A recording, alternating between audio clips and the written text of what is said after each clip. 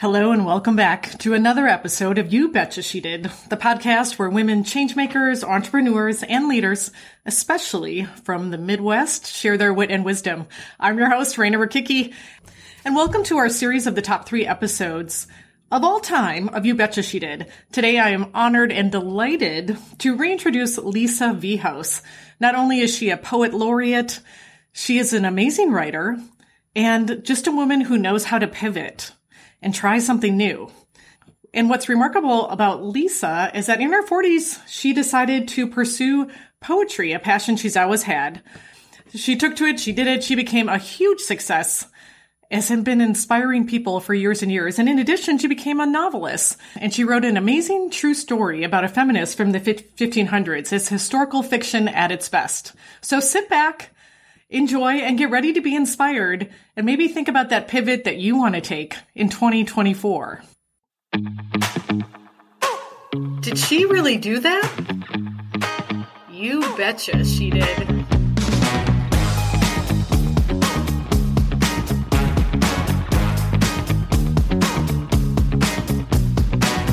Hello, and welcome to You Betcha She Did, the podcast where female entrepreneurs and women who have paved the way share their wit and wisdom. I'm your host, Raina Rakicki.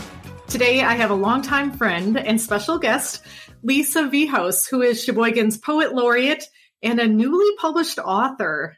Today, she's going to tell us about her journey of working in the art world to working in the writing world.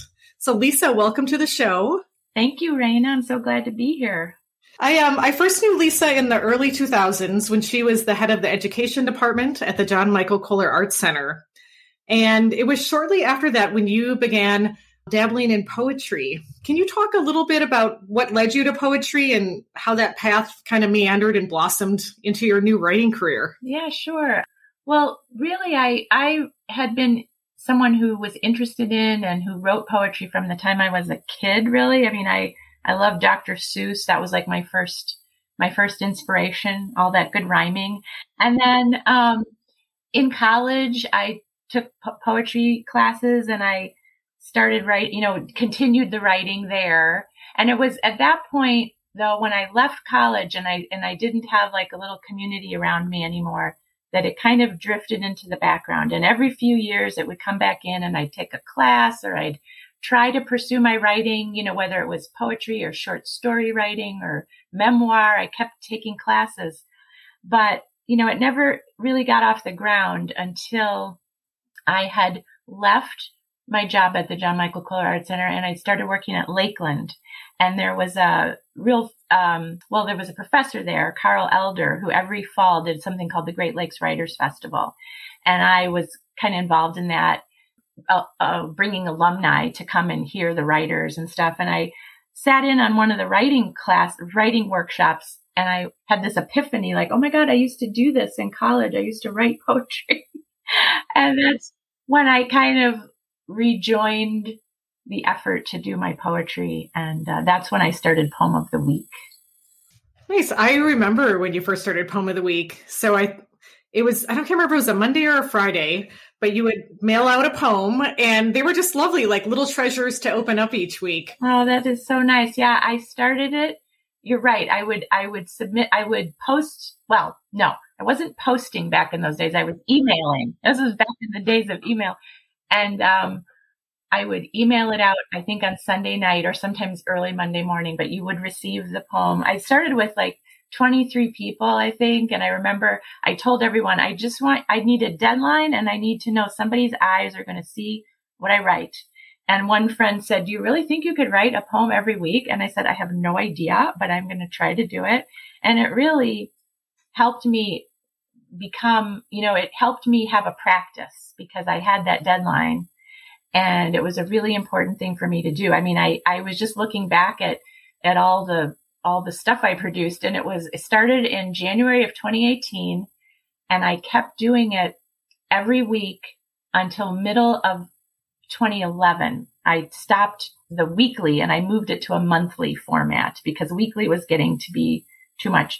But that was like 167 poems to start. I mean, I'm like, oh my God. And many of them, I sent out and they got published, but there's a ton there that I just realized looking at it again today. If I go back and do a little editing and revising, and like now that I know so much more about what makes a good poem, quote unquote, I have a lot more work just like sitting there. It's like, oh my goodness.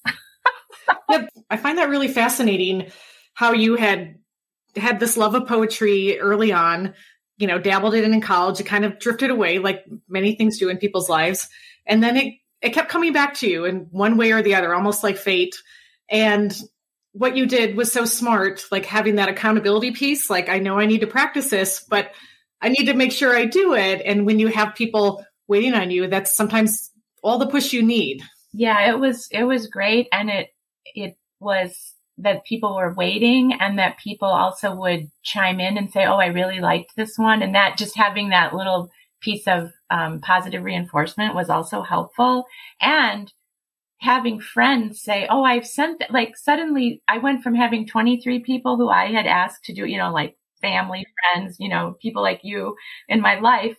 Suddenly there were people reading it who I didn't even know, because people would give me email addresses of friends. And then it grew to like over 200 people, which at the time for an email was kind of a big deal, I guess. And I did at one point, somewhere in the midst of all that, started to do it as a blog, using Blogspot. And then so people could, I think I still directed people to it through their email, but anyway, whatever my technology advanced only just slightly there for a little bit. That's okay. It served a purpose and it worked. I just want to let you know, one of my favorite poems, I can't remember the title, but it was something about you and your son, you're taking the train to Chicago and eating olives. Yes. I love that one. Yeah. It just really touched my heart. And it was before I even had a son. Yeah. And now that I have a son, that's what I want to do. I want to take the train to Chicago. I have it right here. Oh, yay. Yeah, that was a good one. That was a good poem. I mean, thank you. That being able to, write about the people in my life and, but kind of go beyond the sentimental and try to find, what is the metaphor here? What is the thing that makes this experience, or this thing that I want to talk about, a poem that would be universal for someone else to read? It's not just like it's my happy memory, but it's good feedback to hear that you connected to it. So thank you. So walk us through that. So you practiced poetry, for that good chunk of 3 years, 2008 to 2011.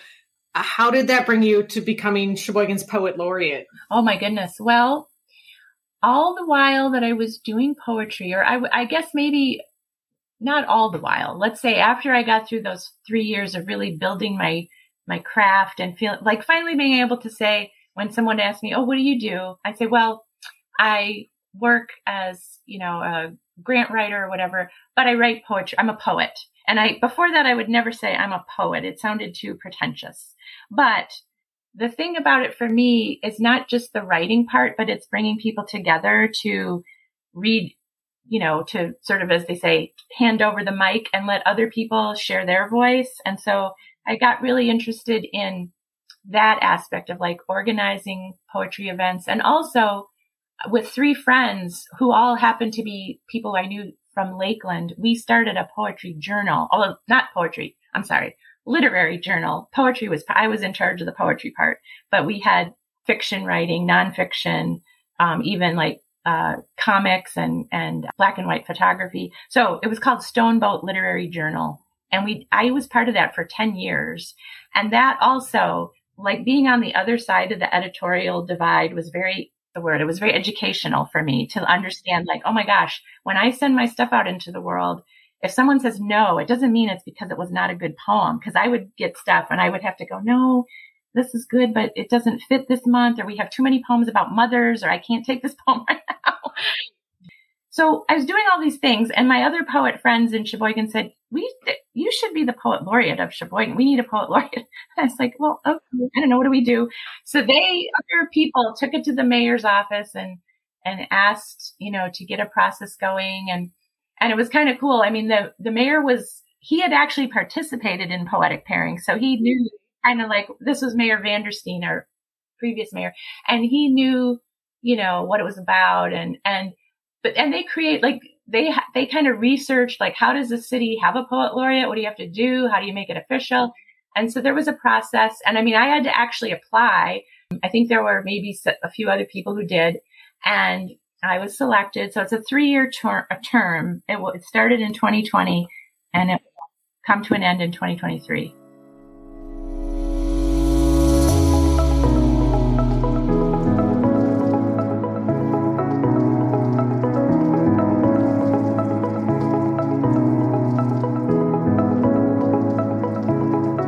I didn't realize the grassroots aspect of how that came about. That's kind of neat, because I definitely had heard about poet laureates, President Biden's inauguration and Amanda Gorman going up there. It's becoming a bigger thing, which is nice to see. How did that branch into you dabbling into literature? Had you always wanted to write a book, or, where did this idea? Interesting. Yes. I think I did always want to write a book from the time I was a kid. I was a voracious reader growing up. And I guess I kind of felt like, boy, writing a novel would be really, really hard. A poem is one thing, but it's short. You can do it, in a few revisions. You got a finished product. I had no idea how to write a novel. But what happened was in the mid 1990s, I was writing for a magazine it was called New Moon, the magazine for girls and their dreams. And the editor there gave me an assignment, or offered me an assignment, and said, would you like to write about this artist named Sofonisba Anguissola? And I had never heard of her then. And I was like, yeah, sure, I'll do that. And so I went to the library and I fortunately found a biography, very good one with lots of primary research about the artist. So this was back in the mid 90s. And I wrote the story about her. I mean, she was such an amazing person. She lived to be 93 in the Renaissance, which is huge. Most people in general did not, but women especially, because they would die in childbirth often. She never had any kids, so that helped. But she just had this interesting life. I mean, she studied with Michelangelo, allegedly. I made that a fact. I wrote a fiction, but I had to, make that be a real thing for me. She was called to the Spanish court to teach the young queen to paint. She married twice, but she didn't get married the first time till she was 39. She just had this super interesting life. And so I learned about her way back when. And then I thought, this person needs a story. But I thought at first, I was at a moment in my life when I was trying to write books for children. Like I was trying to do children's picture books and stuff. And that never really panned out. But at the time I thought, let me see if I could do this as kind of like a middle grade reader, because she wanted to start when she was a young girl. But because her father made sure she was educated, which most fathers did not necessarily do in the Renaissance. Anyway, so she had a lot of education and artistic training, and she really blossomed. And I thought, but see, I wanted to also deal with her life as she grew up and got married. And, it was like, wait, fifth grader might not, I didn't know how to tell that part of the story to a fifth grader. Yeah, at that level. Yeah, I kept sort of pushing it back, like with the poetry, is, we were talking about how it kept drifting out, drifting in. And every few years, I would go take the same book out of the library and read again and take notes. And one time I found a journal from several years before where I had taken the exact same notes from the book, like that I was taking 5 years later, like the same things were jumping out at me. And I was like, okay, you have got to buckle down and figure something out. And a friend was offering a thing called January Novel Writing Month. Sometimes people do it in November, but this writer, her name is Jennifer Morales, and she's wonderful. She wrote a wonderful book called Milwaukee Stories. And she was doing this novel writing thing where you were supposed to, you had a community of people all doing the same thing. And the goal was to write 50,000 words in the month of January. And this was 2017. And what I learned in that month, I did write pretty close to 50,000 words, was that I had no idea what I was doing. It was very hard to write a novel. I mean, when you read a good book, it just feels like it must have flowed out so easily. And one thing I did was I worked actually over time, once I tried to get it going, with a woman who is a creativity coach. And her name is Sarah Sadie, and she's in Madison, and we would meet, on Zoom or whatever. And she helped me understand like that my preconceived notion about like that you would just sit down and write the novel from word one to the end is not what happens. It's not what happens. And she introduced ideas like write letters to your characters and then have them write back to you and see what you learn. And she just made it be like something fun, something that I was playing around with, and it didn't happen in a linear way. And in fact, from 2017 till 2022, I think I had like 9 drafts of this novel, and people kept helping me, and at one point I thought I was done. This was back in 2019, like before COVID, 2019. I thought I'm done. It's good. And I started to see if I could find an agent. And that was like the most demoralizing thing ever. Oh, I know. I wanted to hear about that because I was like, how do we even get a book published? I mean, that's what people wonder. Yes. And now that I've had a book published, I have people asking me, how do I get published? And I'm like, you know what? I'll tell you what I did, but it's not easy. And I had thought I need to see if I can find an agent. Why not? This is a great story. Someone will love it. And what happens is, agents, that's how they make their living. They need things that are going to be, big blockbuster sales, blah, blah, blah. And my book, it's a lovely story. I'm getting really good feedback. It's kind of a quiet story. It's kind of inner about this woman.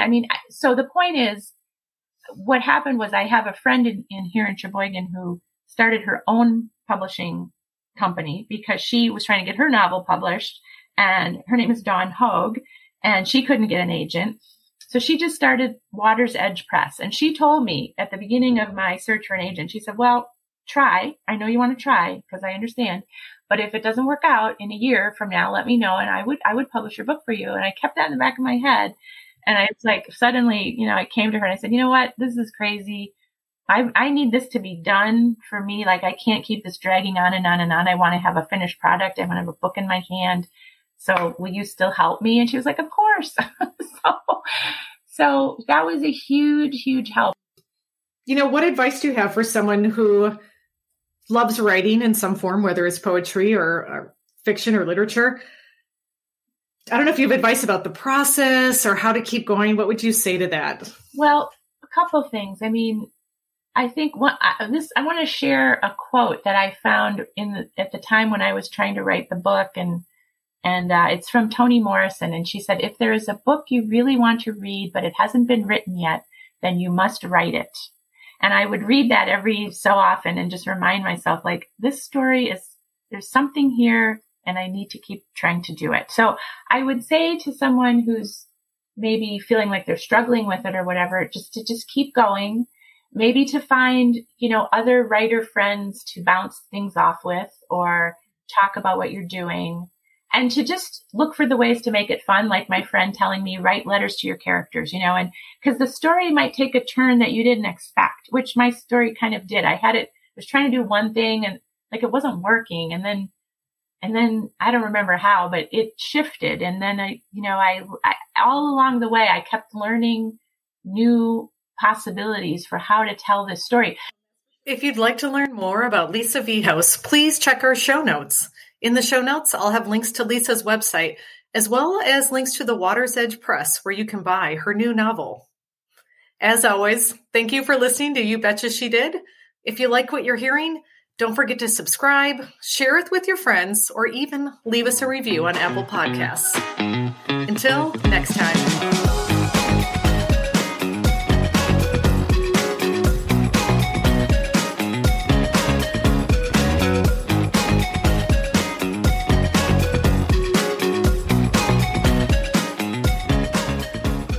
Betcha She Did is brought to you by the Ladies First Digital Media Company, helping female entrepreneurs launch and manage podcasts and YouTube channels. Find out more at their website, www.ladiesfirstdigitalmedia.com.